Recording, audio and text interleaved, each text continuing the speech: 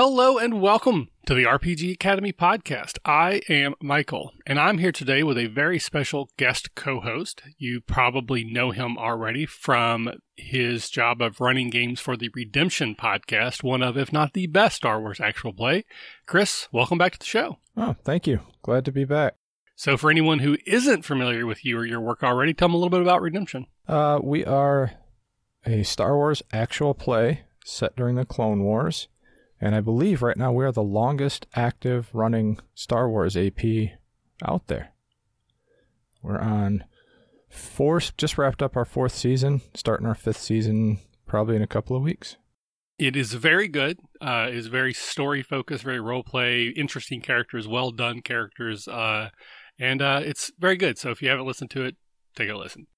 But we are here today specifically to talk about, I posted a couple of threads on Twitter just a few days ago on like some top do's and top don'ts to be a better DM. Doesn't mean you will be a good DM or doing these things make you a great DM, but they certainly can, in my opinion, help make you better. There was some questions already floating around about what makes a good DM and that kind of thing. And these Twitter threads had a pretty good reaction. Quite a few people seemed to like what I was saying, like what these suggestions were. But I thought it might make sense to kind of condense them into what we hope will be one single episode that will cover all of these, some at higher levels than other.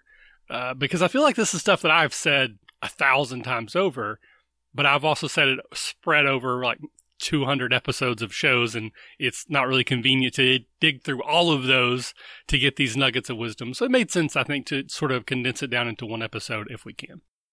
But of course, we always want to take a step back and talk about why we're here, which today kind of lines up really well. Because we understand that the opinions we share and the advice we give may not work at every table every time, but there is one piece of advice that we do feel is pretty universal. And Chris, what is that one piece of advice? If you're having fun, you're doing it right.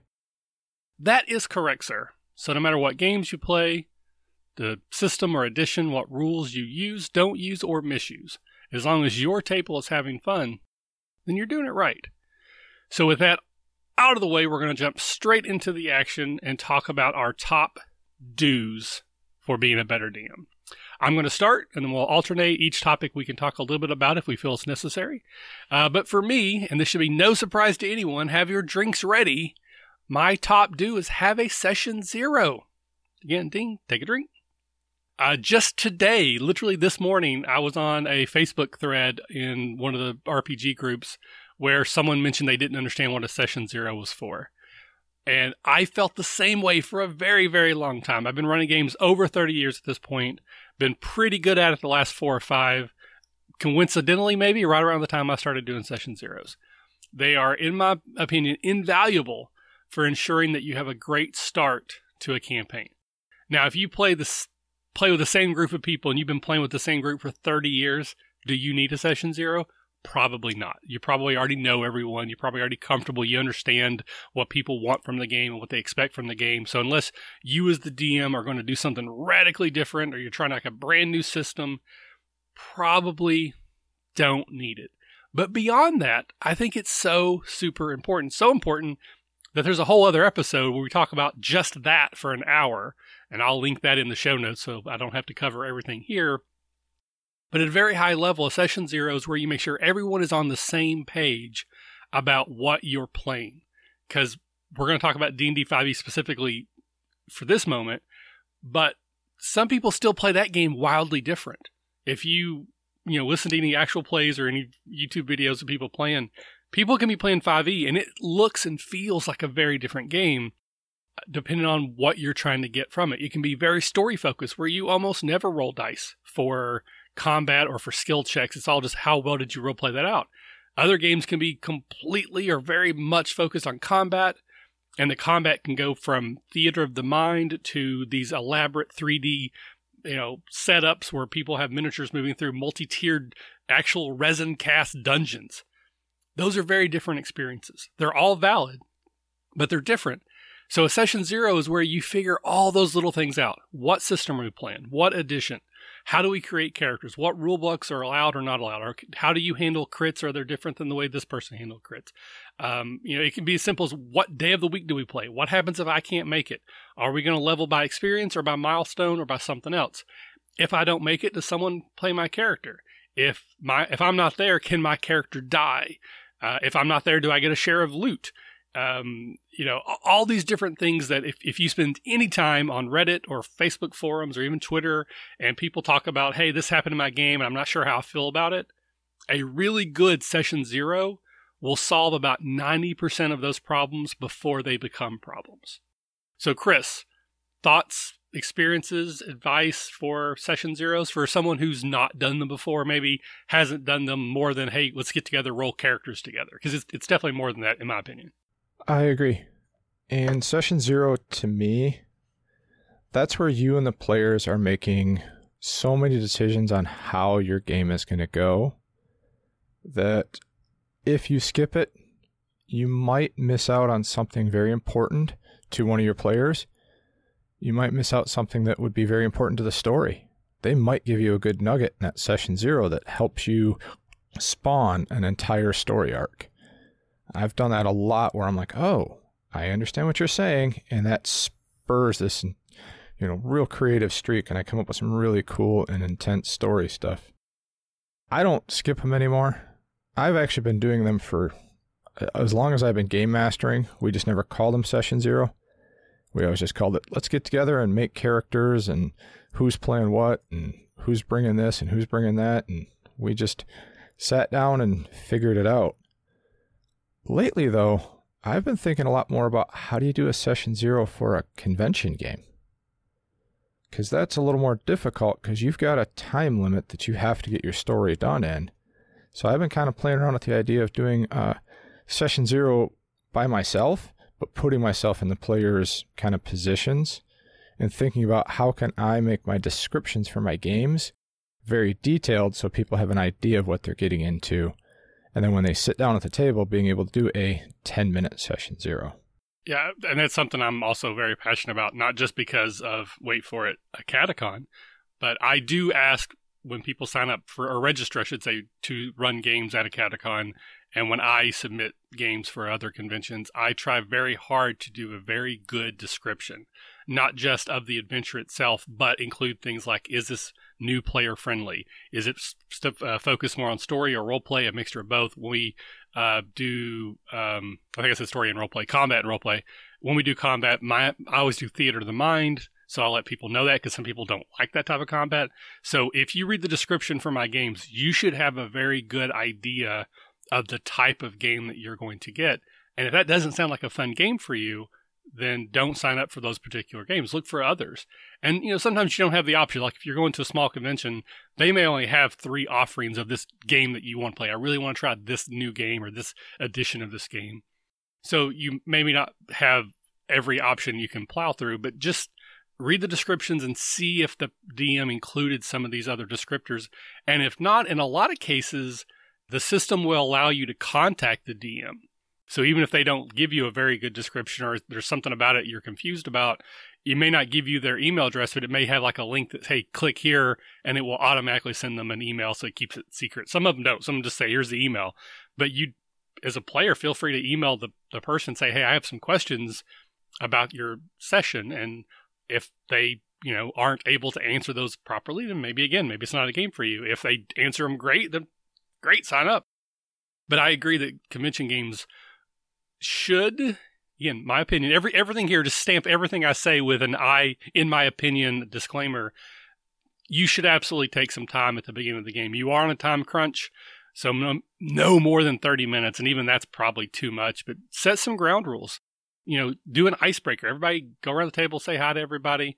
And again, you get into weird social anxieties because some people don't feel comfortable. You got to read the table, blah, blah, blah. But absolutely, I think convention games need something. But for a campaign that's going to run potentially months, weeks, years, I think you need an even better foundation to make sure everyone's on that same page. Like, are we playing The Godfather or are we playing Three Stooges? For younger people, look up Three Stooges. It's funny, but not Shemp. Shrimp's not funny. But I mean, it's the simple things like, what's the tone of the game? Is it a steampunk setting? Is it high magic? Is it low magic? Do I expect the NPCs to behave like this is drama all the time and have lots of conversations about their feelings? Or is it going to be just like people would call a beer and pretzels game, where we're going to jump in, small bit of plot. Here's the bad guy or the bad girl. Here's the lost MacGuffin. We're going to go into a dungeon, kill some things, take it. Next week, we're going to do something similar. All of that's great, but it's all different. And if you don't have a good foundation, then you may go in expecting one thing, get the other, and that can cause conflicts. And especially with player types, this is probably one of the biggest ones, is I have the players create their characters together to make sure they all work together. I don't particularly care about, like, we need a fighter, we need a rogue, we need a wizard, we need a cleric. I don't care. You can all be bards if you want. Doesn't matter to me. But why are you together? What do you already know about each other? Why are you willing to put your life on the line for this person? Because in my games, we start out as heroes. You already know each other. You're already good people. There is none of that, how did we meet? We're in a tavern, then there's a fight, and we all get together. Nothing wrong with that. That's not how I like to do it. So we go into my games with the expectation that you're already together and you are going to protect one another. Doesn't mean you always agree. It can be very X-Men-y, where this person doesn't like this person, but this person doesn't like that person. But together, they're kind of like a family. Totally cool, like role play. But you are going to put yourself in danger to save other people in the games that I run. And that's the type of thing I'm going to tell you in session 0, because you're like, I don't want to do that. Cool. But maybe this isn't the game for you. Oh, I agree. Same thing that I do. I also really like to focus on the theme of the game. And what do you mean by that? Are we doing a horror theme? Are we doing more of a space opera theme? Are we going to go more the comedic route? And then from there, really making sure I establish the lines and veils within the players. Lately, I've been running a lot of horror games just because it's fascinating to me and I've never really run them a lot. But there I need to really be specific about what can I put in the game, what can we allude to, and what can we completely avoid. And that all happens in that session 0. Again, I could easily talk about this for a full hour. We've probably already said too much because that's the way I am. There are plenty of other resources out there, including the episode we did, but there are other shows that have done excellent session 0s. There's lots of blog posts. If you're not sure what the point of a session 0 is, then maybe do some additional research, because they are so valuable, in my opinion, that you should do them. So if you tried them and it didn't work, maybe you didn't do them correctly. I don't know, or maybe you didn't have the right expectations going in. But I think they're very valuable. But we must move on, because this is a top 10 list. So Chris, what is our second do for becoming a better DM? Making sure you set the scene. And what I mean by that is, take the time to really describe the scene. Take the time to really put the players in that scene. Include sounds, sights, smells, even feels, and like what your character can physically feel, what I mean by that. And also, don't be afraid to include your players while you're setting that scene. It's not a bad idea to have them throw in, other things there. I like to go, okay, you've walked into a bar. Every character ends up in a bar or a tavern. I always like to say, what is special about this bar? What does it have over the bar? Does it have a dragon's horn? Does it have Umber Hulk, arms? What is it that visually draws you into that tavern or that bar? And how does it set itself apart from other ones? You're jumping ahead a little bit, because we're going to talk about that specifically later. I agree with you completely. But that would be later in the list. Yep. So what do you think the key things to setting a scene, like what makes a successful scene setting? Say that count 5 times fast. Good luck. Getting the players to be immersed in that scene. I think if players are going, hold on, what's over here? What's this? Is this in the room? Is it not in the room? That means you haven't really set the scene well. If they already start immediately interacting with the environment, then you've set the scene well. And you don't have to be super descriptive. You don't have to be like, oh, the table, it has 3 legs that are white and 1 that's black, unless you specifically want them to look at that table leg. Yeah, setting the scene is kind of an art form, I think. And some of this goes back to like fiction writing, if you have any experience with that. Because I'm very minimalist in setting the scenes. I hit the things that I think are important, but I really want to make sure that the players have something to do. As soon as I set the scene, there should be something to do, something to interact with, some sort of impetus for action. I use the example famously, well, not famously, but within my sphere, famously, you're in a tavern, it's on fire, what do you do? I've set the scene. You know where you're at, and you know there's something going on that you need to interact with. I don't know yet why the tavern's on fire. We don't know what it looks like. We don't know if you're on the first, second, or third level. We don't know if it's a first, second, or third level building. We don't know who set the fire. But you're in a tavern, it's on fire. What do you do? And I'm okay with players asking those clarifying questions like, well, where are we in the bar? Where did the fire start? Am I near a window? I will answer those as we go rather than setting that scene in its entirety before we get to the action and try to describe, the minutia of how many windows, which ones are locked, which ones are close, all that kind of stuff. If you're in an existing campaign, you probably have that because you got there in a previous adventure or a previous session. But if you're just starting a campaign, you're like, hey, you're in a tavern, it's on fire, go. I think that's great. And then I'll key in, I do use that specific phrase a lot and intentionally. What do you do? As soon as I'm done setting the scene, I want to make a clear transition of control to the players. I'm done describing. I don't need to describe anything else unless you have questions. It's now your turn. What do you do? I just think that's super important to get the players, because one of the things that used to happen to me a lot is I would finish setting the scene and then no one would do anything. Like there would just be a lot of like looking around the table like, is he done? Or I don't know what's important. I don't know where to go. There was no impetus, no call to action. It doesn't always have to be a tavern's on fire, but there should be some sort of, okay, this is either what we can do, this is what we should do. We did some episodes in the past with Jim McClure, and he always talked about you don't force the players to go where you want them to, you entice them. Whatever you explain to them is the most interesting, that's what they're going to go to. So describe things in a way that makes what you want them to do or where you want them to go or who you want them to interact with as the most interesting thing in the room.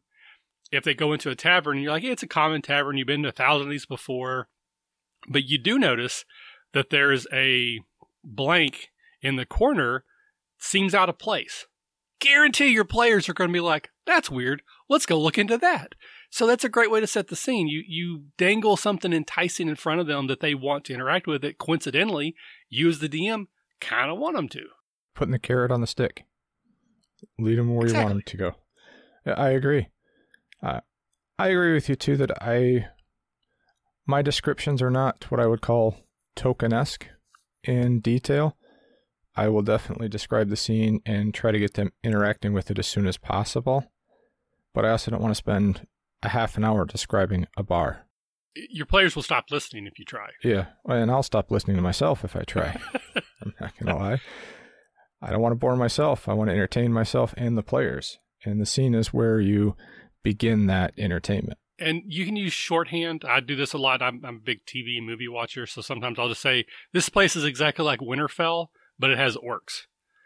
And for most of the people that are playing a game with you, they're probably going to know what that means. And you've already done a great job of establishing what's going on because you've used shorthand. And I think that's totally okay. You have to be careful in case not everyone does know what that means. But it's okay to say things like, this is a typical tavern like you've been 1,000 times before, except this one smells like rosemary, or this one has an all-dwarf rock band, or whatever the weird thing about it that kind of sets it as like, okay, that's interesting. So you don't have to describe, how old it looks, what the building materials are made out of, every single patron at the bar. You can do some of that, but I just think saying it's a typical tavern, you've been here 1,000 times before, tells you a lot if people have played the game before. If they haven't, then maybe you need to do a little bit more. But again, people probably already stopped listening to us now, which is a great example that if you spend too much time going through the setup, the people have lost interest and they're going to have to ask questions because they don't remember what you said earlier that was important. They've already kind of zoned out. Absolutely. So anything else on setting the scene? No, I think we've covered that one pretty good. What's next on your list? All right, so this is a personal favorite of mine. Number 3, roll fewer skill checks. Not less skill checks, by the way, but fewer. Made that mistake. Thankfully, the internet explained grammar to me. But the idea here is, and this is a very 5e thing, this is a very Michael thing. Generally, when I play my games, I want the players to feel like they are good at the things they are supposed to be good at. And I absolutely agree that sometimes it's funny and enjoyable when that doesn't happen. When the wizard can't decipher the ancient runes, but the barbarian does. Or when the thief gets caught pickpocketing some nobody in the tavern or the town square.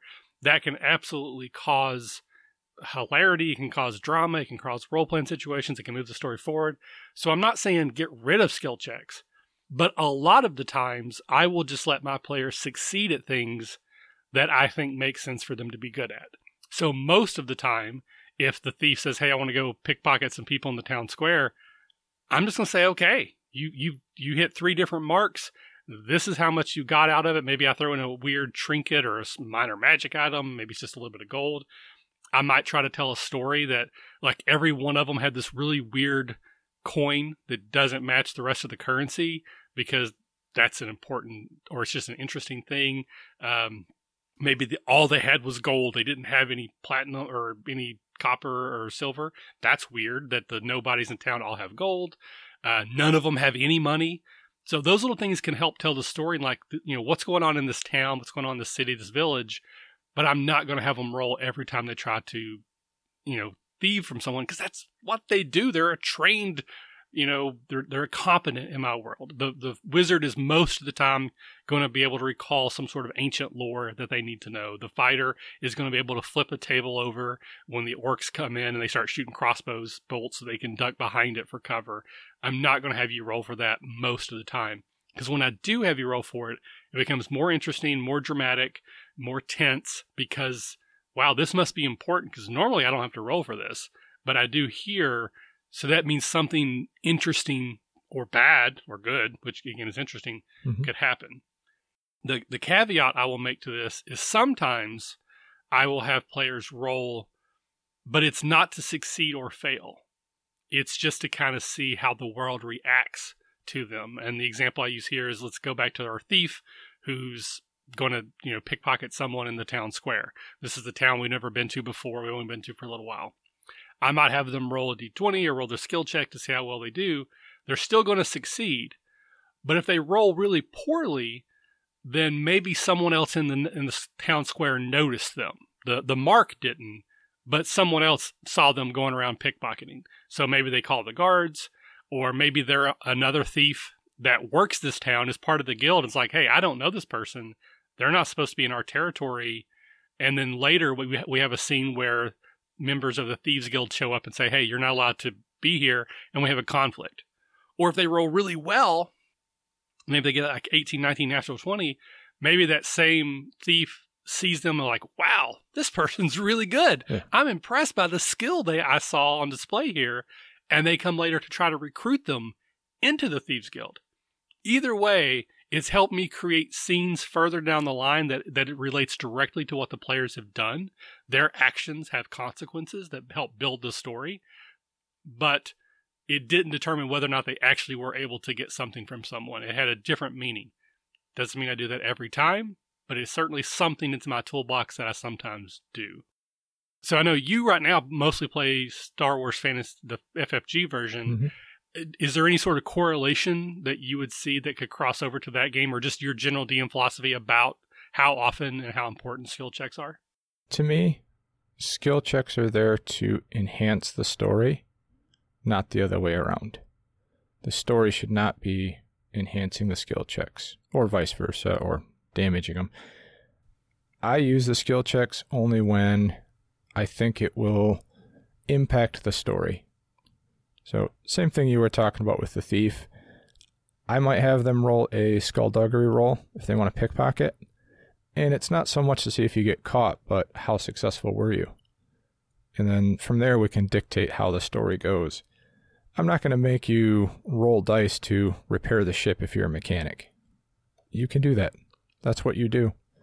But if you're in a firefight, now I'm going to have you roll, because that's going to determine how successful you repair the ship. That in turn will impact the story in that scene, because if the ship's taken damage, it may be more difficult for the pilot to move, but if you can fix it, now you help the pilot, so that actually enhances the story.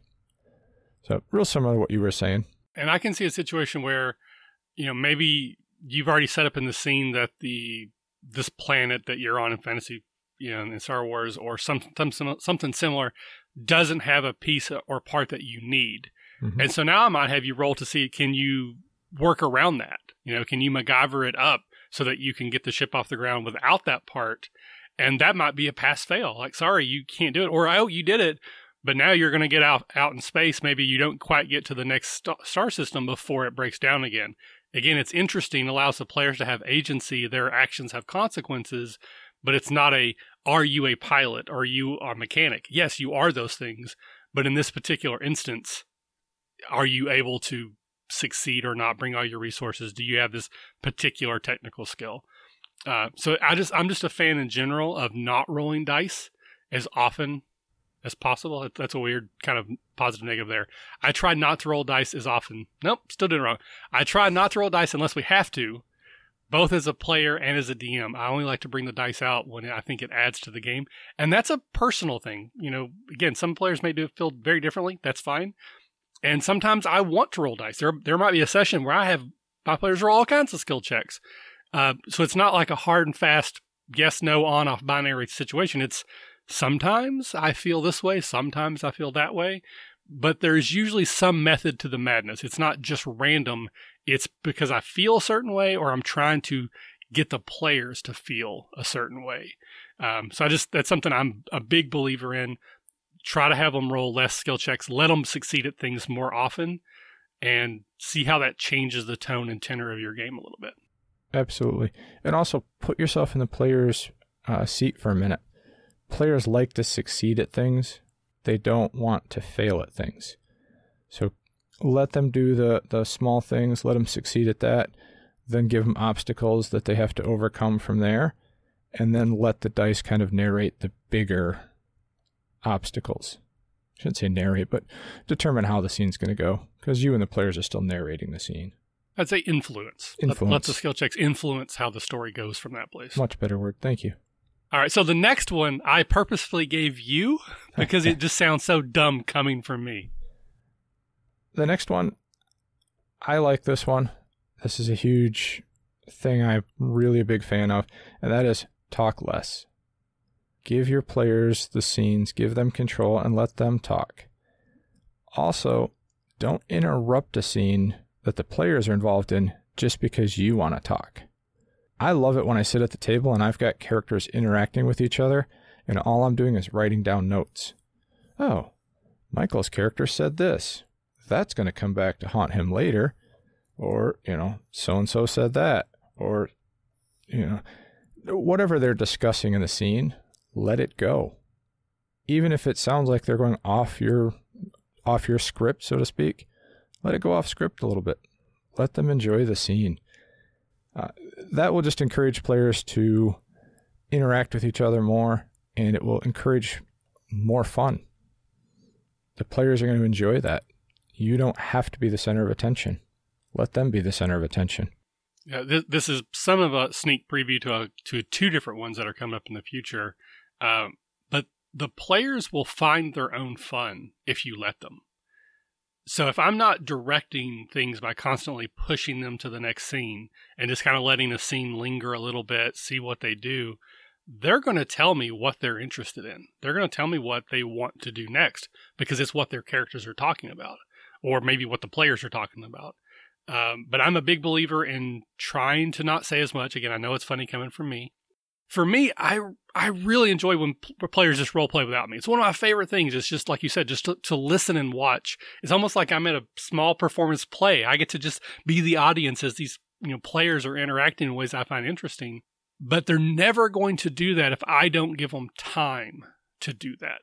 If I'm like, okay, you guys talk to this shopkeeper, you now know that the mine is where the children went missing. Next scene, we're at the mine. If I'm like, okay, you've talked to the tavern keeper, you now know the children have gone missing, they think they're at the mine, what do you want to do? maybe they say, let's go to the mine. Or maybe they're like, I don't know if I really trust them, or I think this is weird. Maybe we should ask someone else and get, corroborating information. They might do things that surprise you. But I'm a big fan of you're at the kitchen table scene, you're at the campfire scene, where I will put them in a scene where there's not a lot happening, and just kind of be quiet. Okay, you're all sitting around the campfire. It's been a long day. You just learned that the children were missing, but you can't get there till tomorrow, blah, blah, blah. What do you want to do? And I'm trying to get them to talk to each other.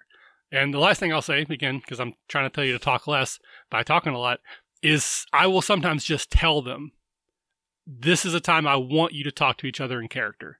And then just let them do it. So if you have players who maybe are not quite as comfortable role-playing, maybe they're newer to the game, whatever the case may be, it is totally okay to say, this is a scene where I want you to talk to each other in character about what has happened over the last hour, the last couple of days, maybe even prompt a certain player like Sarah.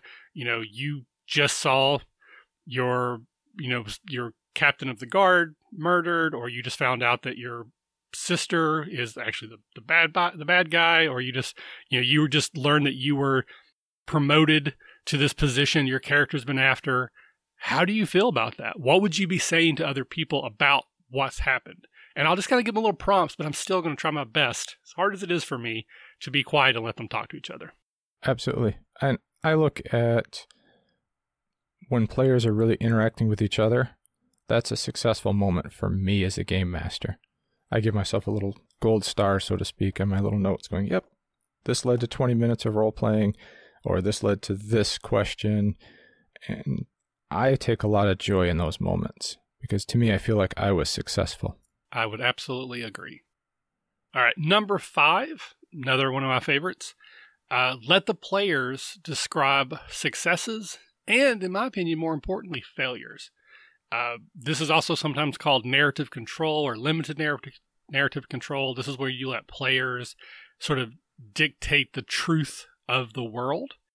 A lot of DMs, in my experience, are uncomfortable with this, and I can totally get that. For many years I was. So what I've done is kind of like as a starter step is to limit how much control they have. And the most common example, probably most people listening may already be familiar, is if you're in the middle of a combat and your roll and your damage takes out an enemy combatant, the DM may say, what does it look like when you take out the last ogre? Or what does it look like when you take out that goblin? And that gives the player full freedom to really describe it however they want. Because the mechanics have already dictated that goblin is dead. It's no longer in the fight. So no matter how you describe it, whether you talk about, you slice its head off and it goes flying and blood squirts, or you make it as silly as you punch them with the pommel of your sword and they stumble backwards 5 steps and then tumble down into a well, it doesn't matter. They're out of the combat. And unless someone just goes like crazy off the rails and, talks about how some sort of divine angel appears and smites their enemies, there's not a lot they can do to really kind of mess up the world. And it's a lot of fun for many players. I've met players who don't want to do that. There are those out there. Totally cool. Don't ask them to do this. But you might be surprised, particularly at newer players, at how their eyes will light up. I've literally seen that at like convention games where I talk to someone who's fairly new and say, all right, you just took out that ogre. How do you see that in your head? What does it look like? And they get to describe this moment of triumph for them.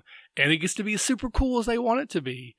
And it's amazing feeling seeing that person do that and how it can just, lift their spirits, but just like get them engaged in the game in a way that they haven't been yet. Absolutely love that. But for me, I actually find it's more valuable for like campaign play or with experienced players to ask them to describe their failures. I like to have fun at the table. I like to joke. It's one of the ways you get inspiration at my table is if you make me laugh, you get inspiration. And it happens a lot. Because I like to laugh, and I'm an easy mark for a joke. It doesn't have to be great. I'll laugh at it. But if your character, fails at something, and I'm describing what that failure looks like, I might go for a cheap laugh. Just whatever the most silly thing is in that moment, that's why you failed. But to the player, they might view failure much differently. And it might reveal some of their character to you and maybe to them and to the table that can, as we talked earlier, can influence the story. So the example I'll use, and then I'll let you chime in, is let's say we have a barbarian who needs to climb over like a large wall. It's not like a garden wall. It's like a large wall. And this is something, for whatever reason, I decided to have them roll. Normally I wouldn't, but this is a situation where I want to see how the rolls play out. And the barbarian character fails their roll. Now, no matter what we describe, the barbarian is still going to be on this side of the wall at the end of their turn. But how we describe why they're still there can vary drastically. Me as the DM, I would probably say you climb halfway up, you lose your footing, you fall, you land on your keister, and you're still on your butt when the orcs catch up with you at the end of their turn. But if we turn that over to the player, they may come up with something like, well, maybe I just didn't pick a good route. You know, my character's good at climbing, but I was in such a hurry that I didn't take the time to look at the wall and go, oh, okay, I need to go here, here, and here. So I got halfway up and there was just nowhere to go. I just physically couldn't go any higher. So I had to drop back down and be on this side of the wall. End of the day, still on this side of the wall, but those are two vastly different situations, one of which tells us a lot about that barbarian character, that they are impulsive, that they don't always think ahead. And that's something that we can then play off of in the future in other situations and say, you know, we've talked before, your barbarian's very impulsive. What would they do in this situation, XYZ? And you can kind of help push them into these interesting situations that are ripe for drama, ripe for role play. Good time to start a combat. If there hasn't been one and people are wanting one, you know, maybe your impulsive barbarian's getting tired of all this talking and thinks that they can get the answer a little quicker. So I am absolutely a huge fan of asking the player, what does that look like to you? Successes and failures. Have you had any experience with this, Chris? Do you do anything like that? A lot, especially with the Star Wars Fantasy Flight game system.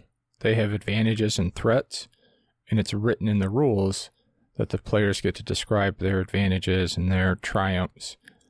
Rules is written, the game master is supposed to kind of narrate the threats and despairs, but I let the players do that.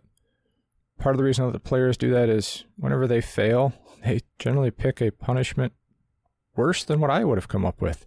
Absolutely. They put themselves at more of a disadvantage in the scene than I would have come up with, and they're more entertained by it.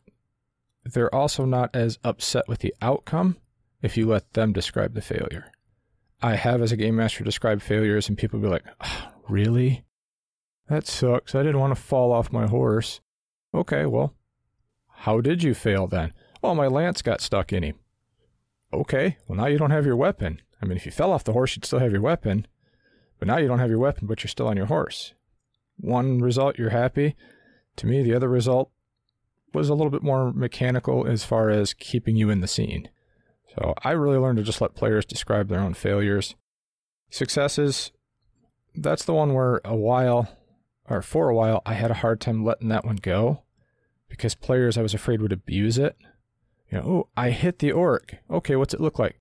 I slash across his eyes and now he's blind. Okay, we only did 1 point of damage, so he's not blind. I like to find that the mechanics kind of balance that out once you let it go. That's where critical hits come in. That's where critical hit charts can help you if you're into that. I know Fantasy Flight Games has got a lot of critical hit charts that help narrate the scene and then let the players describe the successes. Once I realized there's rules for that, I relaxed a whole lot. I wasn't so worried about letting them describe their successes. And most players are going to try to abuse it a little bit, and you just kind of smile and, well, maybe not blind, but maybe it knocked him over backwards. How's that? And most people just go, okay. Have you experienced something similar to that? Yes, I definitely see there is a sort of a negotiation that sometimes happens, particularly if I'm the one who starts it and I describe what happens, and they may go like, that's not what I see in my head. Okay, let's very quickly, let's work this out, make sure both of us are happy. Absolutely, I've seen the same thing where people are like, oh, well, then I poke their eye out or I knock their weapon out of their hand. And sometimes I'll be like, with what you roll, that's not quite an effect that we can go for. Can we do something else? Maybe you just bang it really hard. I'll give them disadvantage on their next attack against you because they have to recover their weapon, but it doesn't go flying off a cliff. Or I might say, yeah, that's cool. Yeah, absolutely. It happens. It depends on the scene, what I'm trying to accomplish, what I'm feeling, all these other factors that are kind of worked in. But sometimes you have to go back and forth, and someone does go off the rails and they describe things in a way that not only doesn't make sense, but just that it breaks some other reality of the game. Like, as a crazy example, I played in a game where there were no drow, like they didn't exist in my world. And if a player said, hey, a drow pops up and shoots the guy for me, clearly that's not okay. That's not going to happen. Again, that's a very extreme, simple example to prove the point. So sometimes there is negotiation back and forth. The other thing I want to say very, very, very importantly is even if they don't do a great job, act like they did. Absolutely. Encourage it. If you have a player who's new and every time you're like, what does that look like? And they're like, I cut his head off. Oh my God, that's awesome. I can see that in my head. It's so cool. Maybe it wasn't the coolest thing ever, but you don't want to shut them down. The worst thing you can do is go, oh, no, this is what happens. And then you override what they said with what you wanted because you think it's cooler. Maybe it is cooler. You've been doing this longer. Maybe you got a broader, knowledge or experience or imagination. Do not do that. Let them be the narrator and just go, that is so cool. That is awesome. Thank you for sharing that with me. I mean, you can really lay it in. And I've said this example before, that Domestics thing that you and I attended several years ago before we even knew each other. Yep. I played in a game with Darcy Ross, who's now a community manager with Monte Cook Games. She's an excellent DM. I've played with her multiple times. She's awesome. And I saw her do that. It was the first time it clicked with me, where there was a person in the game who was a little bit shy and reserved, probably hadn't played a lot. And Darcy was going around the table saying, what does that look like? What does that look like? What does that look like? And I remembered very clearly, she asked this young lady once what something looked like. And the lady gave a very basic, and I'm being a jerk right now, but it wasn't a great description. And Darcy acted like it blew her freaking mind. She's like, oh my God, that is so cool. And I had a revelation in my head. I was like, wait, that really wasn't cool. And then I'm like, oh, and I totally just clicked for me because I saw this young lady light up and was so excited that she had said something that made the table better, made Darcy, light up herself. And that's why I learned that hardcore right then and there. Ask people and then always act like it's great. You can always, if it's something crazy, maybe after the table, you talk about it on the side, but in the moment say, that is so cool. I'd love that. And then move on. And they're going to do more of it. They're going to get better at it. But I'm a big fan of doing that. Oh, absolutely. I also think that one of the obstacles some game masters run into, and I run into this a lot, I'm writing down hit points and tracking damage. You kill the bad guy. Okay, he's dead. My brain's already shifted to the next person. You have to tell yourself, stop, ask them what it looks like, let them describe it, then move on to the next person. Don't get caught up in writing on your sheet the mechanics of the scene. Keep in the narrative scene. And again, this is our top 10 list. I probably could do a top 25 list. That we don't really talk a lot about combat, but just to throw in here, sometimes that's why at the end of the combat, it's like if it's decided, like there's only 2 goblins left, all the heroes are up, I'm not going to have us fight the 2 goblins. I'm just going to say you can kill them or capture them. Like okay, you're there, because it keeps me from having to do that. Like while the scene's getting boring and I'm still tracking hit points, you can just absolutely all right, you guys have won. Let's move on.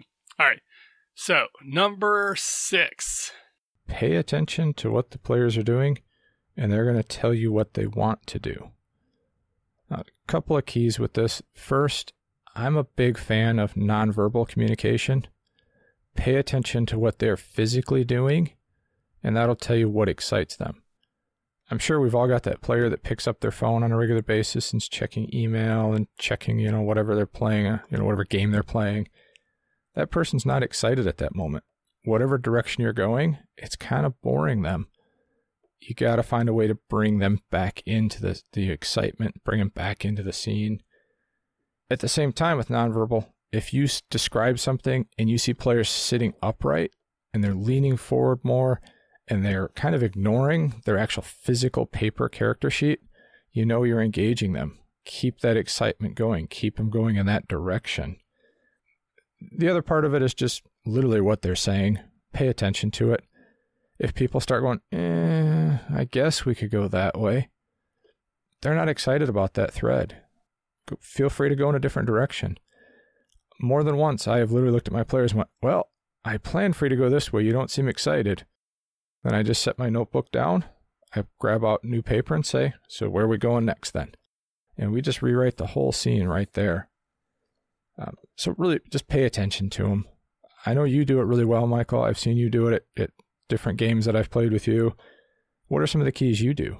Well, one thing that I'd like to do, which is related, is I will throw out a lot of random details that seem important that I am just making up in the fly. I have no idea what these mean, but I just think they're interesting, and I like to see what people latch on to.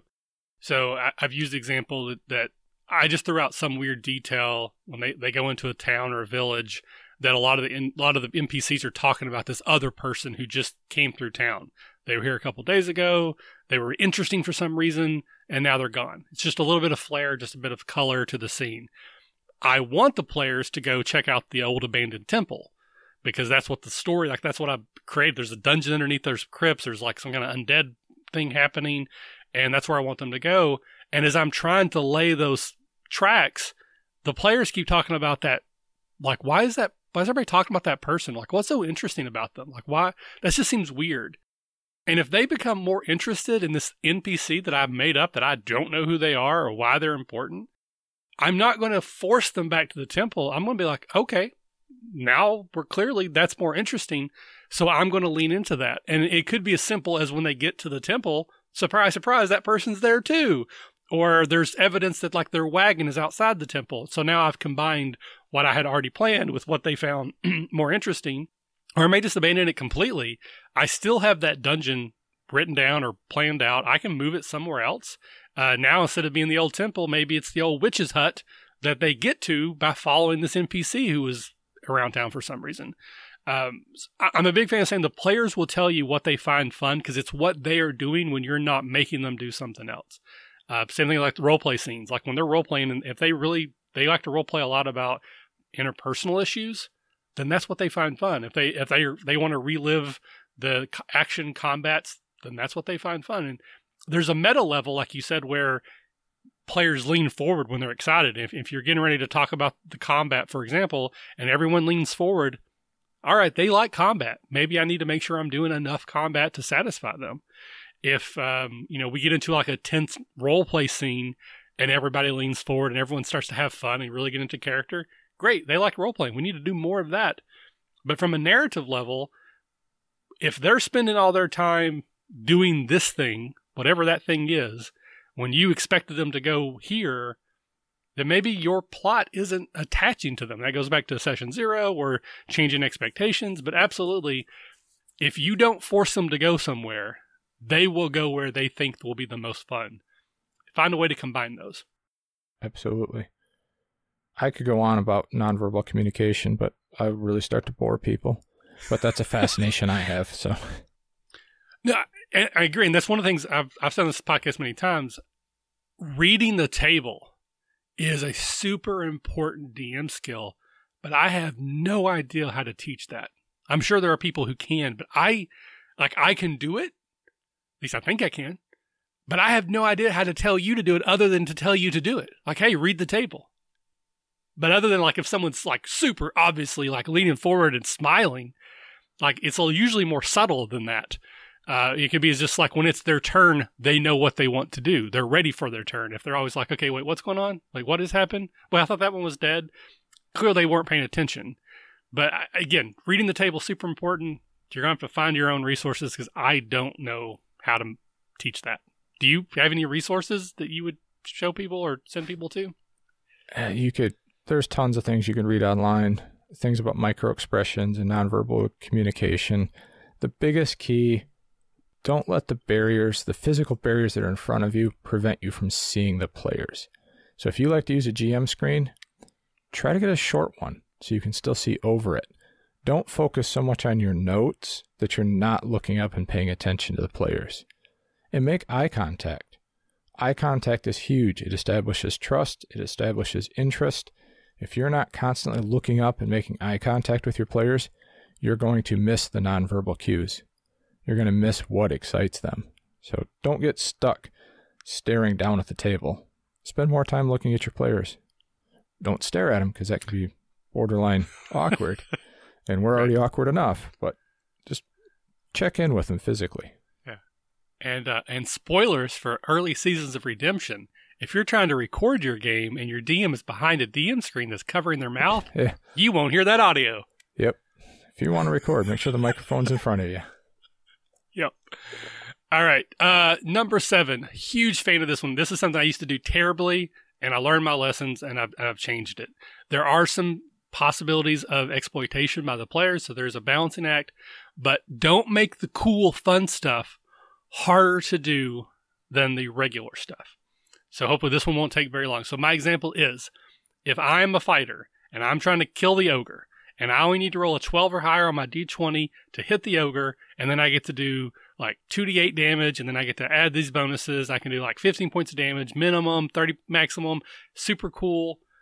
But if I want to kick the ogre into the fire pit, I have to roll 2 skill checks and then roll my attack with disadvantage, and the maximum damage I'm going to do if they go in the fire is like 1d8. I guess I'll hit it with my sword then. I want my players to do those things. I want them to interact with the scenery, kick people into fire pits, throw them off of cliffs, try to entangle them with ropes, drop chandeliers on their head, kick barrels of whiskey that come rolling down the hallway. I want them to do those things. If I make them harder to do and less effective than I stab it with my sword, I am teaching my players not to do that and to only stick them with the sword, because it's silly not to. Part of that, there's a couple things here. One is obviously don't make it harder, but 2, don't punish them terribly if it doesn't work. If they try to kick the ogre into the fire pit and it doesn't work for whatever reason, and then the ogre kills their character, then they probably will stop trying to do that, because they have learned through evolution that kicking people into fire gets characters killed. And I'm saying you can't kill the character. I'm just using it as an example, but don't make the punishment severe for failing. If you try to roll the whiskey barrels down the hallway like Donkey Kong, and you let the NPCs just jump over them like there was no problem, then that was not fun. Sometimes maybe they're fighting somebody who's a skilled assassin or like a metahuman, and then having them jump up the barrels is cool, but only because of this situation. Does that make sense? Absolutely. I also encourage players to be more descriptive in how they're doing the cool stuff. So I give them bonuses based on their description. So if, again, pulling the wagon out, if you just say you're just attaching a rope to the front and then you're going to pull, all right, roll your straight up roll. But if you're like, oh, I've got a rope that I wrap around a tree, that I then run to a pulley, then I have the wizard cast this spell, okay, give yourself +4. Because you've taken the time to describe the scene and you've got mechanical reasons on how it's going to help. Yeah, I think this is something I see more often with newer DMs, and something I absolutely used to do. Like, my players would want to try to do something cool, and I'd be like, well, but if you're going to jump on the railing and then, ski down it on a shield like Legolas and Lord of the Rings, and then shoot an orc in the face, well, I guess that's skill checks then. So I guess you got to jump on the shield as a jump check, and then you got to keep your balance. That's a dexterity check. And then you're trying to shoot somebody when you're moving, so that should be harder. So I guess I'll give you a penalty. And there's an argument to be made that is the correct call, because someone is trying to do something overly complex. It's multiple steps, maybe even more than a character should actually do in a turn order, the way the game is written. But I'm going to break that and just say, okay, that sounds awesome. Roll an attack. I might say roll with disadvantage, and that just takes care of everything. If we're playing 5e, if you still hit with disadvantage, you do all the super cool stuff. But I'm not going to make it that much harder or less effective if they're doing something that I want to see happen. I want to have a smile on my face when you do that thing. I'm not going to make it overly hard. The problem that can come in is if you have players that exploit this and they try to do something like devastating. Like, well, if I kick them off the 1,000-foot cliff, I know I win. It's like a cheat in a video game where if you get into a certain corner, the bad guy can't hit you or something. That's not fun anymore. Like, if you're beating the system, and I think some of that goes back to Ding Ding Ding Session 0 and setting expectations and just letting the player know this is going to work because it's so awesome. But don't expect that this is now an I win button for every time you get into a combat. It's fun in this situation. It's going to work if you roll well enough on your attack or whatever. But this isn't I can always do this every time. I'm not giving you a free ability or a feat that maybe someone else has to get through the character class, but it's going to work this time because it's fun. And I think some of that's kind of expectations that are assumed, but you may need to spell that out for a player who's like, oh, great, I now know how to kill everybody because I'm always just going to do this. That's not fun, so we're not going to say yes next time. I agree. It also encourages creativity. No, yeah, and if you're like me and you like to throw out random details about the scenery, that's because I want you to use the scenery. I'm going to jump 9 that I'm getting to in a minute. I'm going to talk more about that. But absolutely, I want you to describe things more than I swing my sword. And if I swing my sword is the most optimal strategy you have, then it's silly for me to think you're going to do something else. So don't make it the most optimal strategy every time. There's always exceptions. There's always situational differences you have to take into account. But if we're setting up a big battle scene in a tavern that's got 3 levels and it's got railings and there's a chandelier and there's a big fire pit, then yes, I absolutely expect people to be on different levels, swinging on chandeliers and throwing people in the fire pits. All right, moving on. Number 8. Number 8. Steal from the player's ideas. This is one of my favorite things to do. The players are going to tell you cool ideas.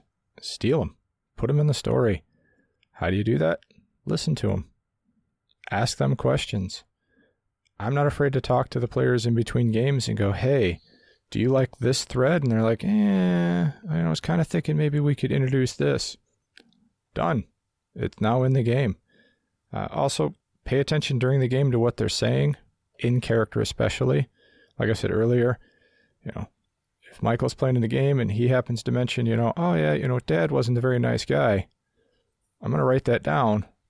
Somewhere in the story, Dad's coming back to say hi to Michael again, and now you're going to have a scene with that.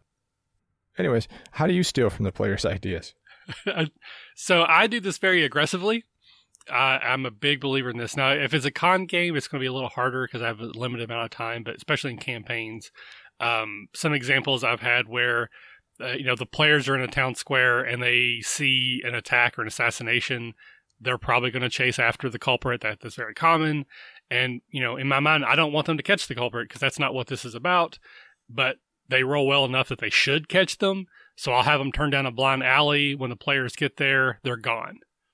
In my mind, I just wanted them out of the game. I just wanted them gone because I didn't want that scene to happen because it wasn't relevant. But the players are probably like, oh, there must be a secret passage here. All right, there is now. There wasn't. There was just I just, DM fiat. I just had them get away. But you're right. It does make sense there's a secret passage here. Don't know where the secret passage goes yet, but yeah, there's probably a secret passage. Let's roll for it.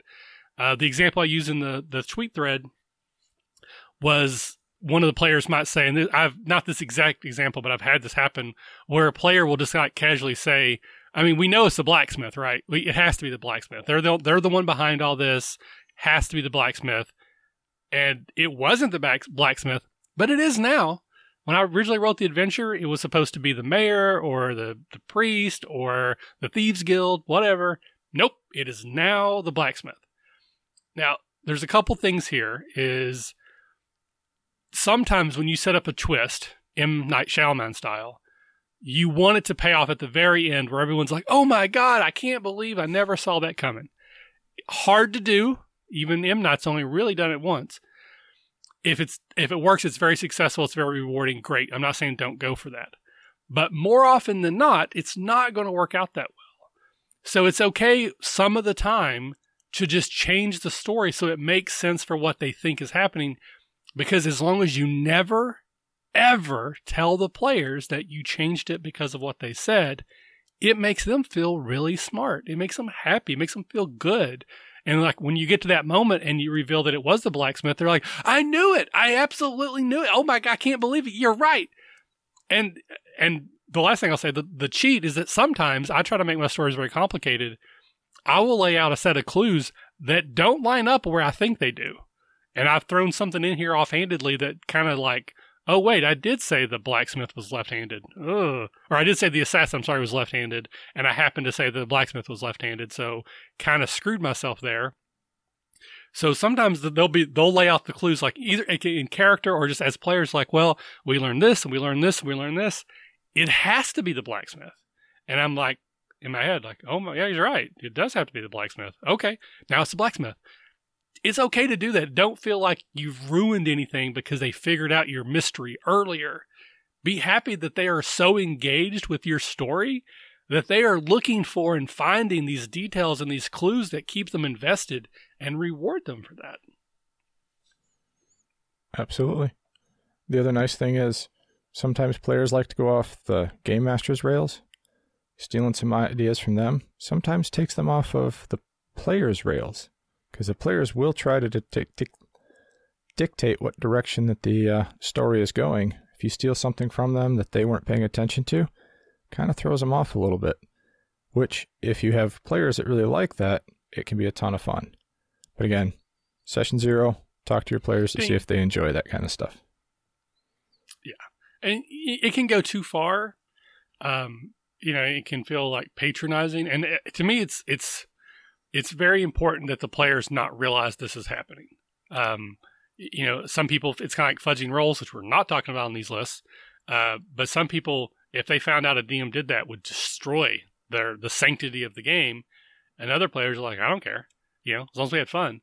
So it's something to understand. And if you think your players would be very disappointed that the mystery really didn't have an answer and you just kind of made it up at the end because it made sense, sort of, and it doesn't all quite line up, then maybe don't do that. Maybe spend more time and lay out the clues properly and, take the time it takes to prep for that.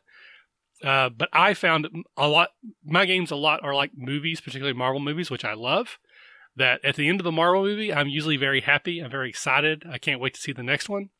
But if I spend a lot of time thinking about that movie, I'm going to find stuff that does not make sense, and things where characters did things that they only did those because they needed them to for the next scene or for the next plot point. So I'm not saying you can't investigate your art forms, but maybe you don't need to so much. As long as everyone had fun when they were leaving and they come back next week, okay. Doesn't matter if maybe 2 weeks later they're like, that one time you said that thing, that really doesn't make sense. You're like, you're right. But we're now past that. We had a good time. We already solved that mystery. We're on to the next one. All right. You ready to move on to number 9? Yes. Yes, I am. Number 9 is almost always say yes. This is a very loaded tip. There's a lot that could go into that. And the people will tell you always say yes. Don't always say yes. There are absolutely times when saying no is appropriate. But for the most part, always say yes. And what I mean for this specifically is if a player asks a question such as, is there a chandelier in this room? The answer is yes. Unless you have an amazingly good reason why there's not, there is. If they ask if there is a rock laying around, yes. Unless there's a really good reason not to, there is. Is there anyone in the tavern who looks like they're already drunk? Yes. Is there someone in the tavern gambling? Yes. Does the mayor have any siblings? Yes. Because the player is asking that question because they have an idea to do something super cool or super fun or very interesting. And if you say, oh, no, they don't, you're just shutting down their idea, in my mind, unless there's a good reason to, then say yes. Because if they say, is there a chandelier in the room, you're probably going to get some chandelier swinging, which is what we're all here for. If there's a rock nearby, they probably have some cool idea they want to do with that rock. Let them try. Doesn't mean they're going to win. Doesn't mean it's an I win button. Because I have a rock, I've now destroyed this entire adventure or encounter. But they've got an idea of something they want to do. Within whatever reasons you can, say yes, and then see what they do. Hopefully it's super cool. It's super fun. You're going to make it easy to do. They roll well. And you all get to go, oh my God, I can't believe that just happened. Which is an amazing time at the table. Rather than, is there a rock nearby? No, there's no rocks nearby. I guess I'll hit it with my sword then. Yep. I like to use, instead of saying no, I like to go, ooh, it would be tough because, or, oh, how about instead this? So, for example, the chandelier. You're in a dungeon underground, you're in the dragon's lair, and somebody goes, ooh, is there a chandelier? It'd be tough for a dragon that likes to kind of fly around to have a chandelier. How about this instead? And then let them kind of still determines something new to the scene. It still gives them the creative freedom to do it. It just doesn't, you're not saying the word no. You're still excited about what they want to do. That's kind of the little trick I use. I don't know if you use any tricks like that. Well, as I said, like sometimes you do say no. Like if they're in they're in the middle of a dungeon and they ask if there's a water fountain on the wall. No, there's no water fountain on the wall in the middle of this dungeon. But I might say, like, what's your idea? What are you thinking? And if they go, well, I was hoping that maybe if there was enough water, I could do X, Y, or Z. I mean, well, you guys have water skins. You could use that. Or, maybe 2 rooms down the road, I might put in a fountain or barrels of stored water so they can then do the thing they wanted to do anyways. So it's okay. I'm totally okay with somewhat breaking the narrative wall and saying, like, what are you wanting to do? What are you trying to accomplish? And once I know what their plan is, I might be able to say, well, there isn't a chandelier, but there is this. And like you said, it may not work exactly. It's going to be a little harder, maybe a little more complicated, may not have the same effect that you wanted, but I'm not saying no. It might be not yet, or what's they say, yes, but. Like, yeah, there is a chandelier, but it's 500 feet in the air because this is a dragon's cave and they fly around, so you can't get to it. But it's a really cool looking chandelier because it's in a dragon's cave. So I try not to say no unless I really, really, really need to. And there are times where you do really, really need to. So if anyone tells you never say no, I disagree with that. I just say I rarely will say no, and not until I've investigated why first. And then go, okay, this is what you're trying to do. Let's work this out so that you can try. But sometimes it's just no. Anything to add with that? I agree with you on that. It's tough to do because you want to make the players happy and you want to see them excited. Sometimes you just have to kind of compromise with them. And if saying no to begin with is part of the compromise, then say no, just do it in a nice way. Mm-hmm. Try to encourage them along a different line and keep things going. And this is a spoiler for some of our do list. Sometimes DMs want to say no our don't list. Sometimes DMs don't want to say yes because they're afraid it's going to bypass an encounter or make an encounter so much easier than they were expecting. We're going to talk about why that's not a problem. All right. So here's number 10. This is our last of our, I'm going to say the top 10 because there's probably more, but 10 do things that will help you be a better DM. And what is our number 10? Resourcing the table and the players that are there. I do this a lot because I don't want to spend hours digging into the mechanics of the game system. I want to spend hours writing out a good story. So I don't want to have to think about every scenario and every possible rule that may come into that scenario. I just want to write a good story and a good scene and let the players do what they want in that scene. So if a player says, oh, I want to slide between his legs as I'm sliding, stab him in the thigh, and then that slows me down enough that I can spin my knife out of his leg and pop up behind him. I don't want to have to think about what all checks are involved. But if there's somebody at the table who loves the rules, I'm going to go ahead and say, all right, how many checks do we need to make? What rules do we need to do? And let them explain it. Let them take control of that for a moment. That's just kind of a thing for me. What do you like to do when it comes to resourcing the table? Well, let's be honest. They would stab them in the groin. They're not going to stab them in the thigh in this situation. Fair enough. I would too. Yeah. But that's just me. Absolutely. So they're definitely components. I agree with you. If you have a rules resource, someone that just knows the rules and you need to lean on them, go back to the days of 3.0 and 3.5. No one understood grappling. So if anybody was willing to read how grappling works and they knew absolutely how does grappling work, you do have to be careful because you might have someone who thinks they know the rules but doesn't, or particularly maybe at a con game they might selectively remember the rules that help them and other people. It happens, but it's something that you can certainly do. We talk about this very much on this podcast, the early episodes, specifically when Evan, we first started, he didn't know any of the rules for running a game, and we would run the rules for him. He would just run the story as a DM, and when it came time to interact with a rule, he would just ask us, okay, well, how do you do that? And we would tell him. And the game was fun. It was fine. DM doesn't have to know the rules better than anyone. Someone at the table needs to know the rules.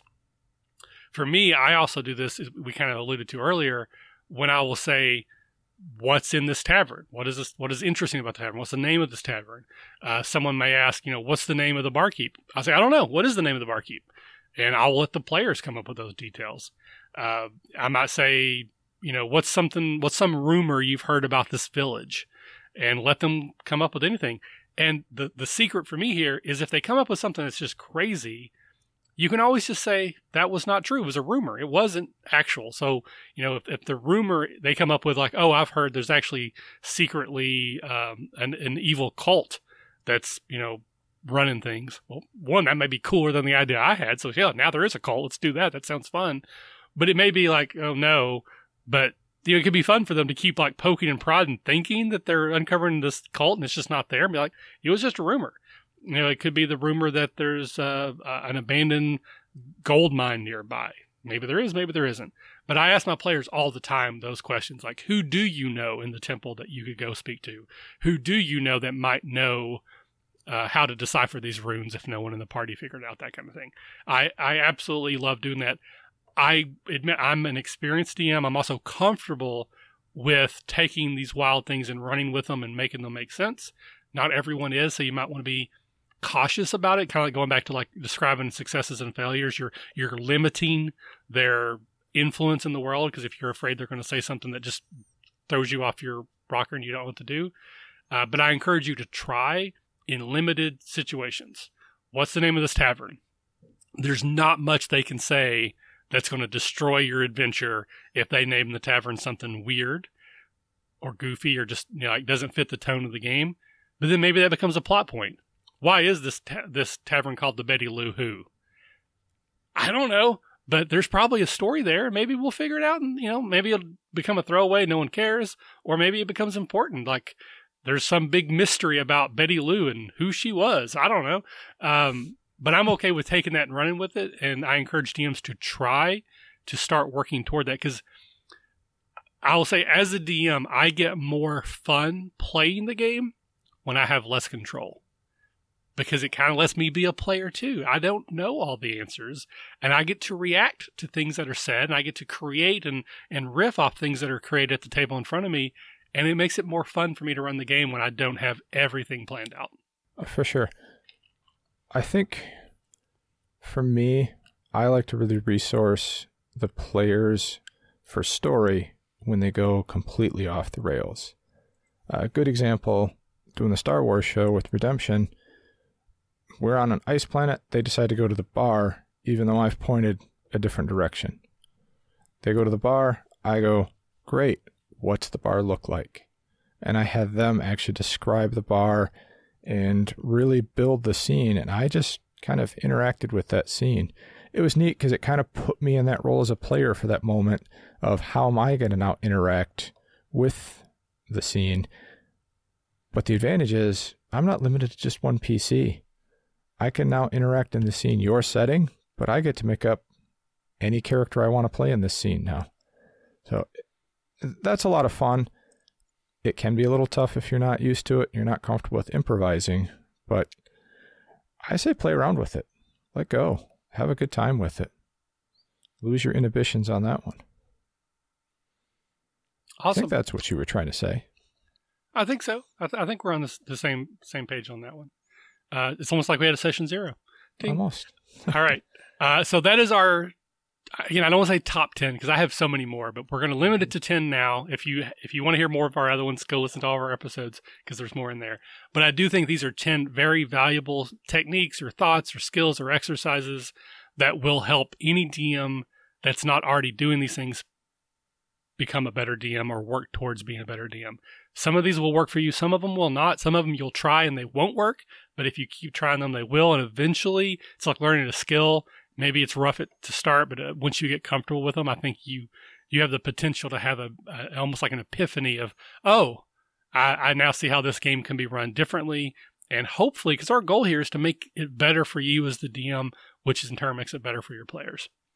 All right, so we're going to move on to our top 10 don't list. These are going to go a little faster because I like to stay positive, and these are things I'm telling you not to do, so we're going to probably not expound on them quite as much, but they are things that I do find valuable. So, Chris, are you ready for our don't list? Yes, sir. Excellent. So you were yes, not no. So number one here, don't run if you're not up to it. I'm a big believer that no game is better than a bad game. Because not having a game sometimes will keep your players, like, they're disappointed. They wanted to play, but they didn't get to, so they still want to play next time. But if you play a game and it doesn't go great, then maybe you're like, oh, that really wasn't fun. This is like our third game in a row. It wasn't great. They might start to lose interest. I'm not trying to put a ton of pressure on the DM. Things happen. Sometimes you have, I have anxiety. I've been running the game over 30 years. I still get anxiety before every single game. Before we start, I'm nervous. So, if that's you, then you're eventually going to have to kind of work past that in whatever way works for you.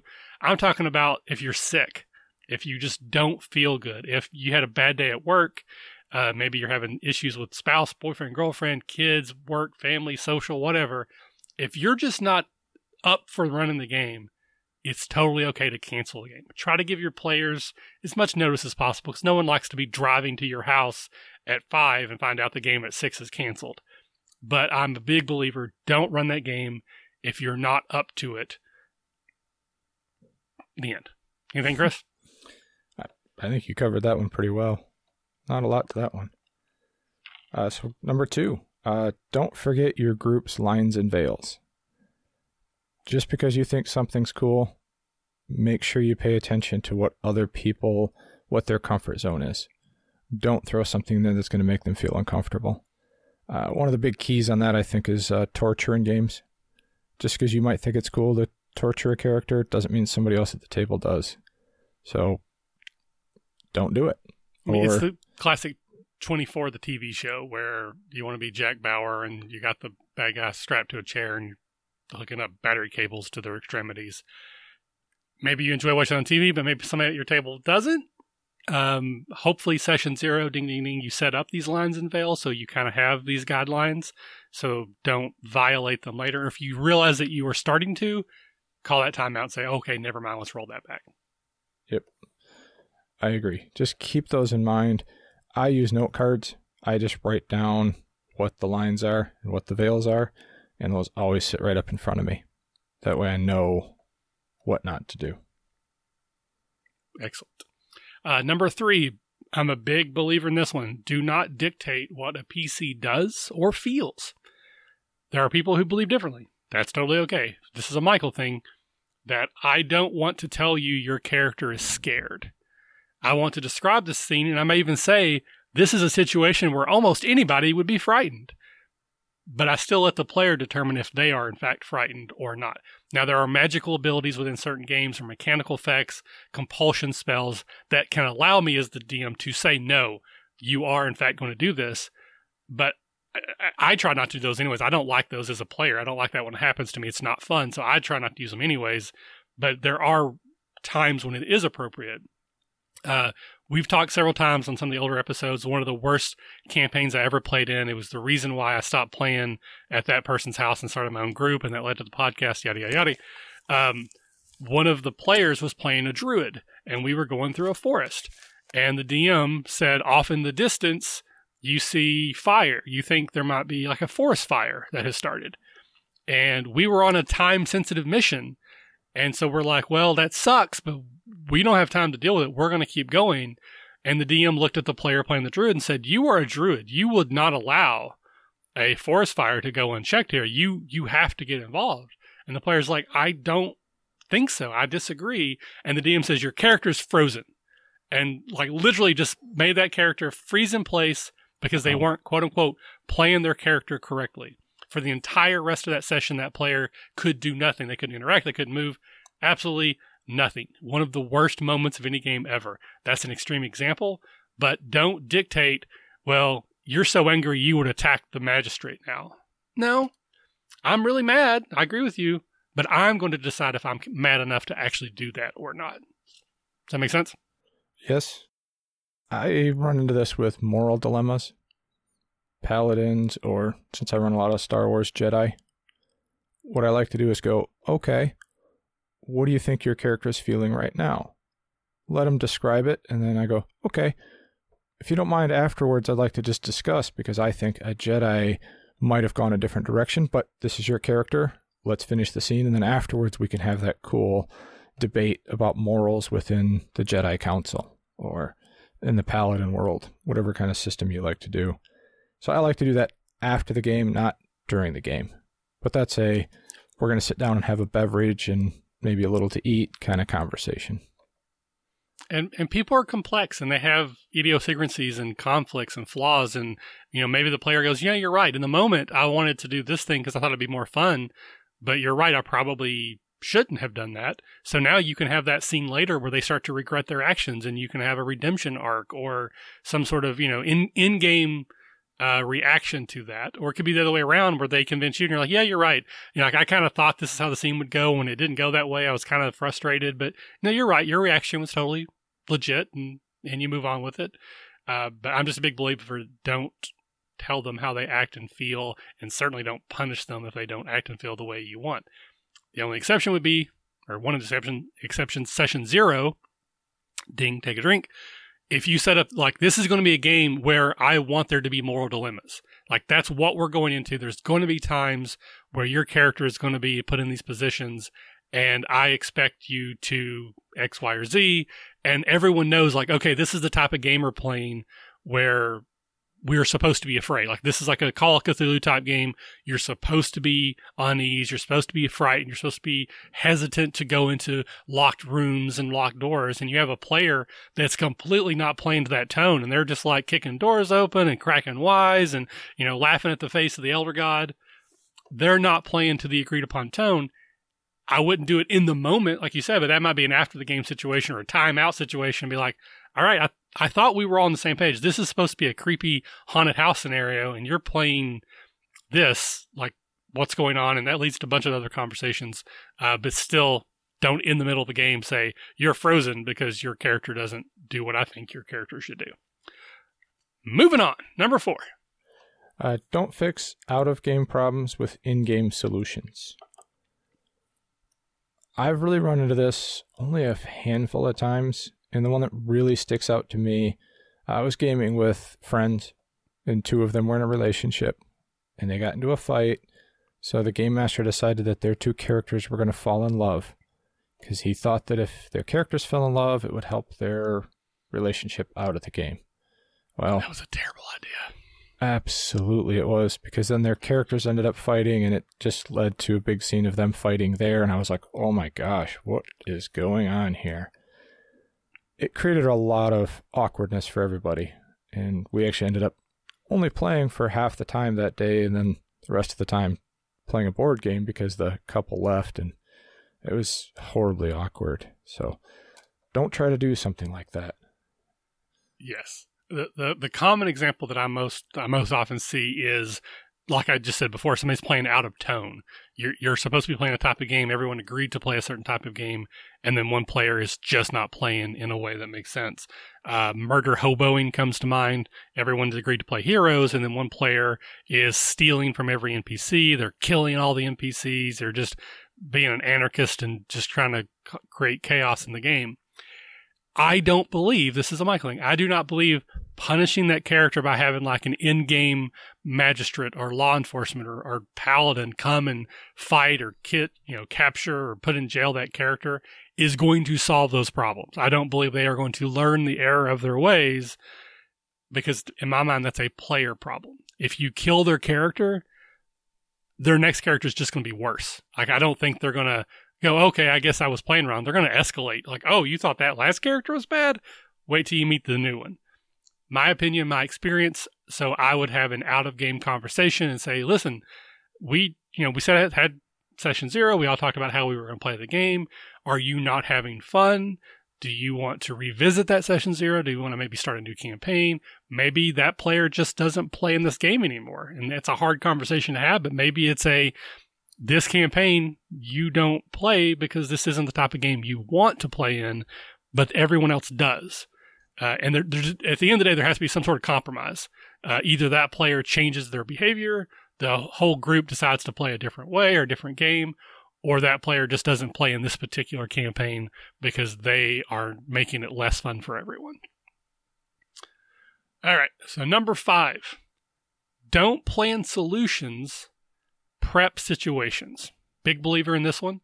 I ran into those problems a lot as a younger DM where I would create a situation with what I thought the correct way to get out was, whether it was like a puzzle room, a trap, an encounter against a superior foe. But if this player uses this particular spell and this player uses this particular ability, they can offset that disadvantage and they'll win, because invariably that player forgets they have that spell, or the player with the ability misses that session, and now you have to completely redo the whole encounter, or you have a possibility of a TPK, which is not the player's fault whatsoever. I take this to the very much extreme. I do not suggest everyone do this. I intentionally do not know or care what my players' abilities are. I don't ask them what spells they have prepared that day. I don't ask them what new feats or features or mechanics they have when they level up. I create an encounter that I think makes sense for the campaign, and I expect them to figure out how to beat it.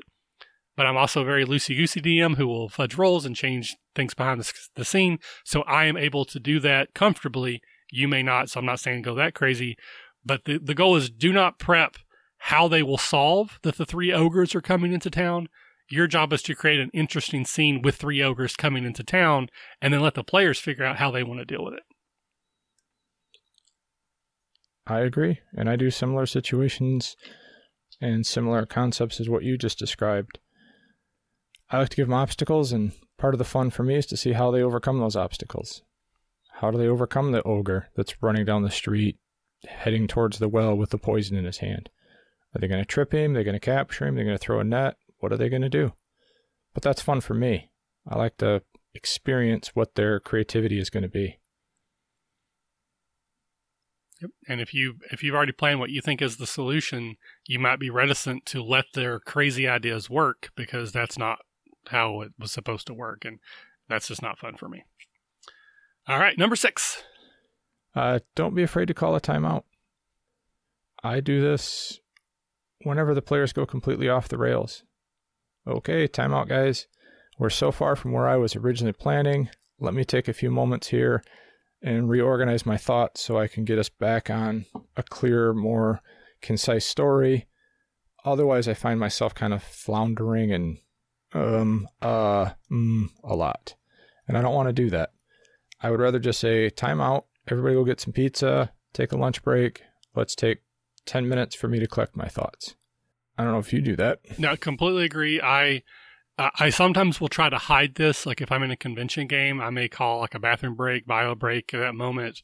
In a campaign, I might like, oh, hold on, and flip through my notes, even though I'm really not I'm trying to recycle.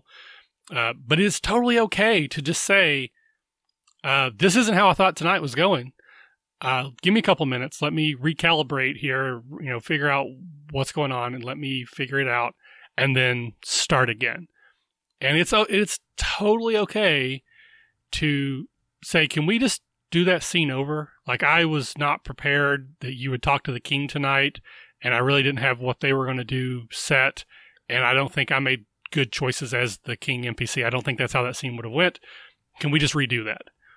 Sometimes it feels kind of weird. Again, some players are reticent to do that. DMs want to be able to organically steer the game back to where it's supposed to be. And I'm using supposed in quotes because that's, philosophies on whether there is a supposed to be or not.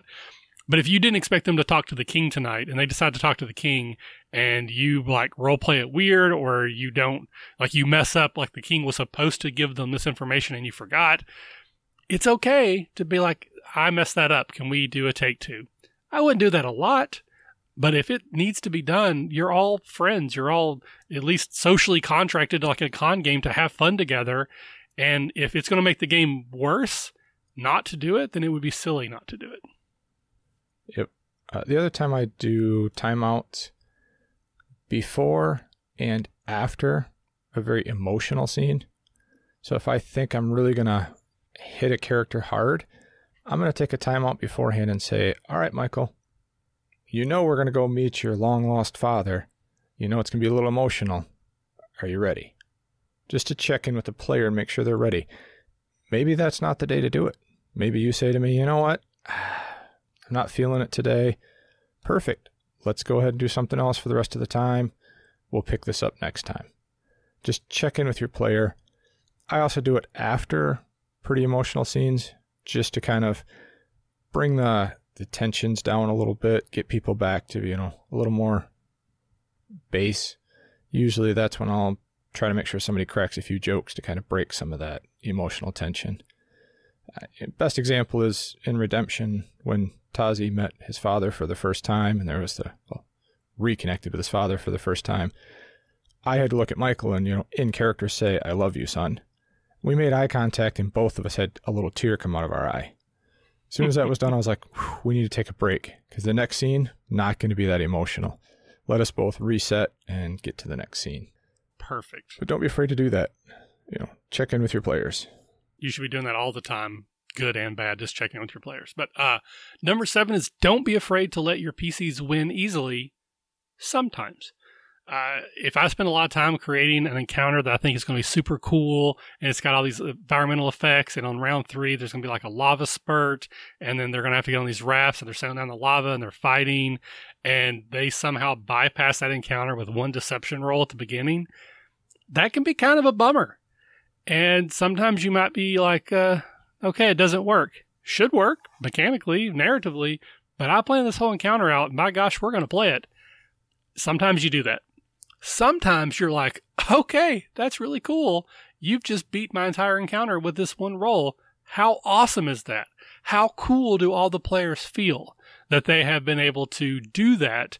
Let them have those easy victories sometimes. It makes them feel cool. Every battle shouldn't be to the death. Every battle shouldn't be mechanically precisely designed so that they can only win if they get at least 60% good rolls.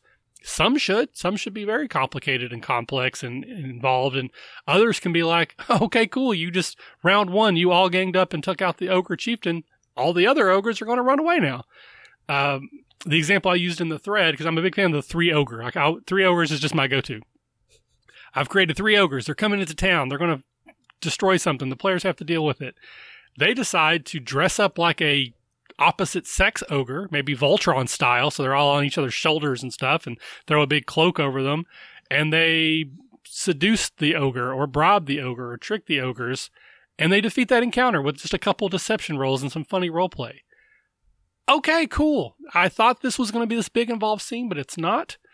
But you know what's probably going to happen in like 2 more sessions when they're now trying to sneak into some place like the manse of the mayor? Maybe the ogres show up then because they realize, wait, we were tricked. You never met us at this place, or the thing you said was somewhere wasn't there. Now we're mad. Now we're a lot less likely to be tricked, and we're going to cause all kinds of chaos and confusion when you were trying to be sneaky. Dramatic escalation. So you can still take what you thought was going to happen and just move it around. I thought I was going to have this cool ogre battle scene this session, but now it's going to be over here. And in fact, it's even going to be better because I've got all these other elements that are now tied into it. And, typical movie stuff, it turns out the ogres attacking is actually beneficial because it allows them to be able to do the thing they wanted to do undercover, but it's going to feel and seem like worse chaos at the time. I think that would be so much fun. There's 2 times I do this. First, when the player says, oh, I want to do X, Y, and Z. Should I roll this check? Usually I'm going to say, yes, DC is pretty easy. That might be more example of the thief's going to go up and pick the lock on the door. Okay, I wasn't going to have you roll because you're not under any pressure, but you want to roll the die. I see you've picked up the die, so I'm going to let you roll and just make it an easy. Let you win so you feel like you've accomplished something. And some people like to make a lot of dice rolls. I don't. That's just my personal thought. The other time I'm apt to just let the PCs win easily is when it really benefits the story.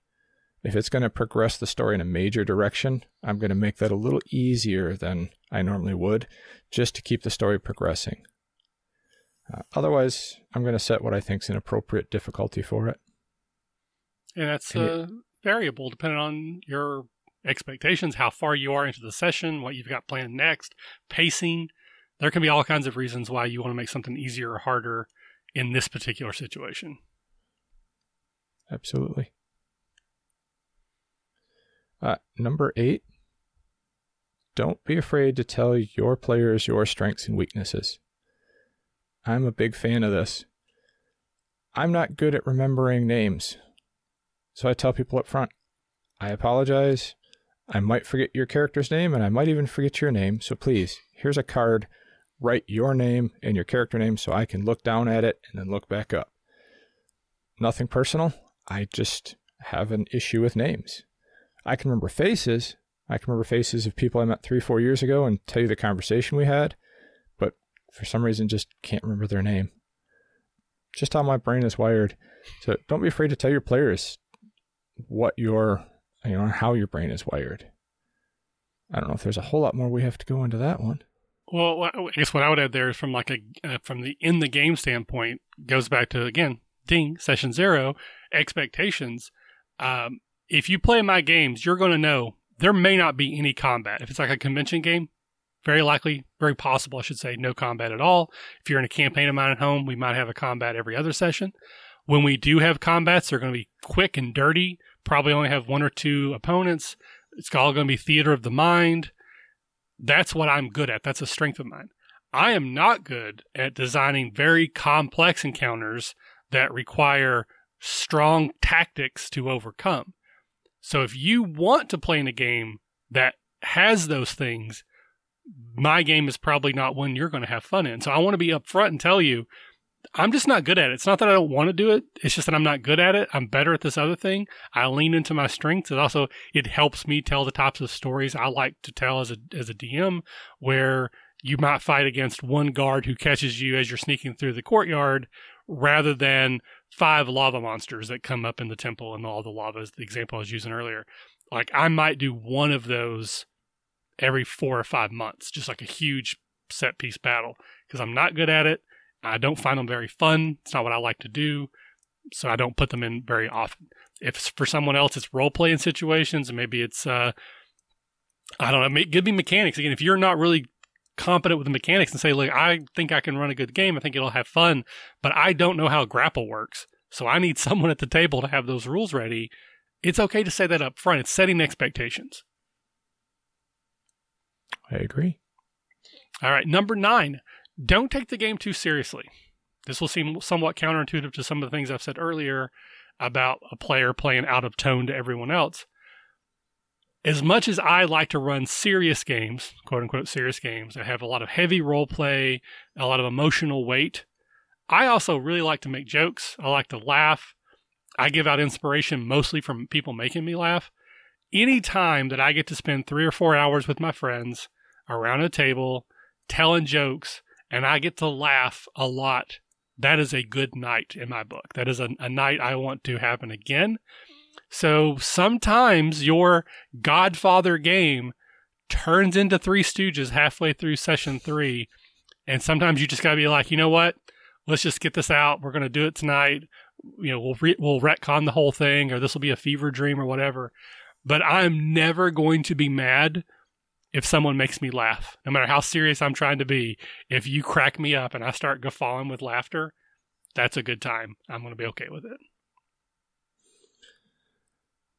This is a problem for me, because sometimes I do get very serious about the games, and I do have to remind myself, relax, it's okay. Good example of this is Catacon. 2 years ago, I was running Feng Shui, and had a moment where I'm telling you 90% of the plot in this little moment with one player, and he's looking through the pool of water, and he's talking to the elf on the other side, and one of the other players jumps in the water because he thought it was funny.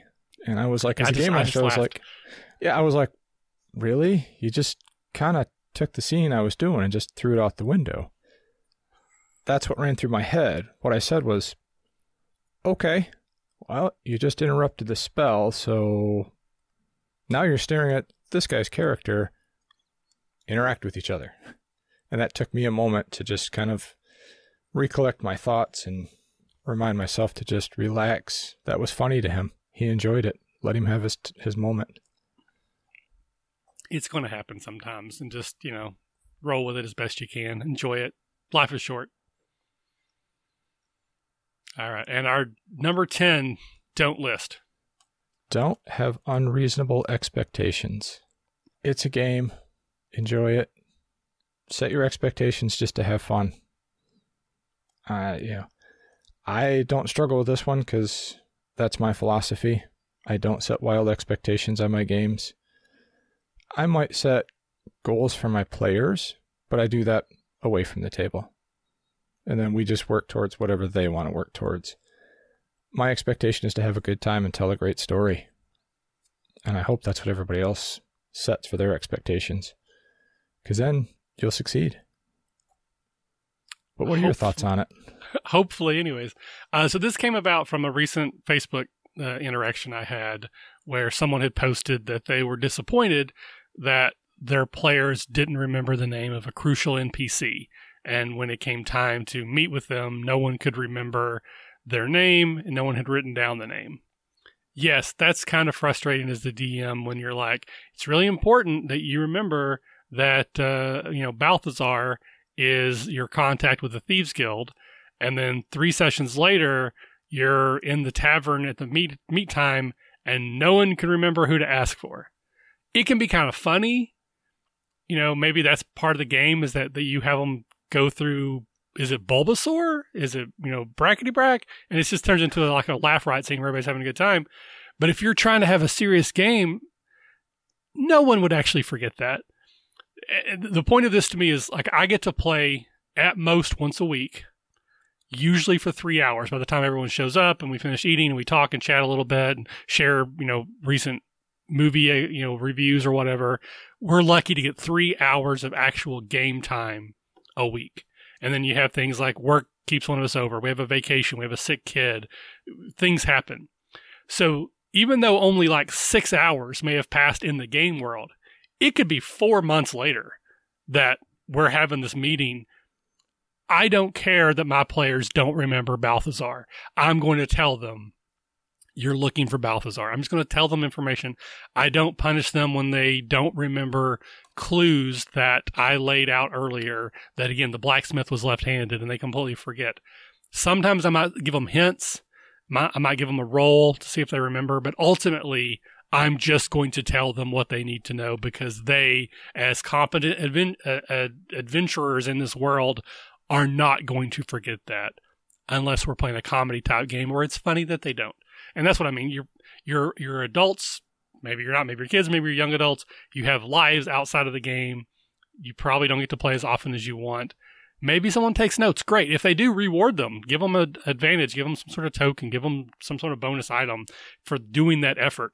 But I'm not going to punish players for not doing that. Me neither. I don't expect them to remember anything I can't remember off the top of my head. And for me, I actually go into it expecting the players to forget NPCs because usually I have so many, I expect them just to forget names or get them confused. But again, I set the expectation of let's tell a great story and have fun. I don't really set much more than that. You can always lean into this the soap opera trope where you're like, and here you see Mayor Trevar, who you might remember, their brother Balthazar, is secretly the leader of the Thieves Guild. You make it as direct and silly as you want or whatever, but it's just a big thing for me. I don't ever want my players to feel like, oh, we're in trouble because we don't remember something that happened 4 months ago. Okay, so that is our top 10. Again, not top 10. That is 10 of our do's and 10 of our don'ts. There's certainly many, many more, but we think all of these are valuable. Hopefully anyone listening who got through this whole thing agrees. We would love to hear in comments on Twitter, on the Facebook page, on comments on the actual post on our website, examples of when this went well for you, maybe examples when it didn't, some any additional do's and don'ts that you might add that maybe we can create like a master list somewhere. But as always, thank you for listening. So Chris, before we go, anything you want to plug, anything you want to tell people to go check out where they can find you? Check out Acadicon. We have a cool Kickstarter going soon. Well, probably going as this episode comes out. I'm going to try to turn this around this week, so it'll be this week, hopefully. Awesome. So check out the Kickstarter. We are going to fund this year and have another great convention in November. In Dayton, Ohio, November 8th, 9th, and 10th. I know I'll be there. I never miss it. I know you'll be there because you can't miss it. and so will a ton of other great game masters and great people. If you want to reach out to me, easiest way to get me is on Twitter. It's Burlew_Chris on the Twitter. So I was going to plug a Catacon. You've already done that for me. So I will just say check out the show notes for the links if you're interested in a Catacon. And if not, you can find me at the RPG Academy pretty much everywhere you might search. If you find something under the RPG Academy, probably me. Chris, thank you so much for your time this morning. Anyone listening, hopefully you enjoyed the episode and got something from it. And until next time, remember, if you're having fun, you're doing it right. All right. So go ahead and hit stop on the old recording devices.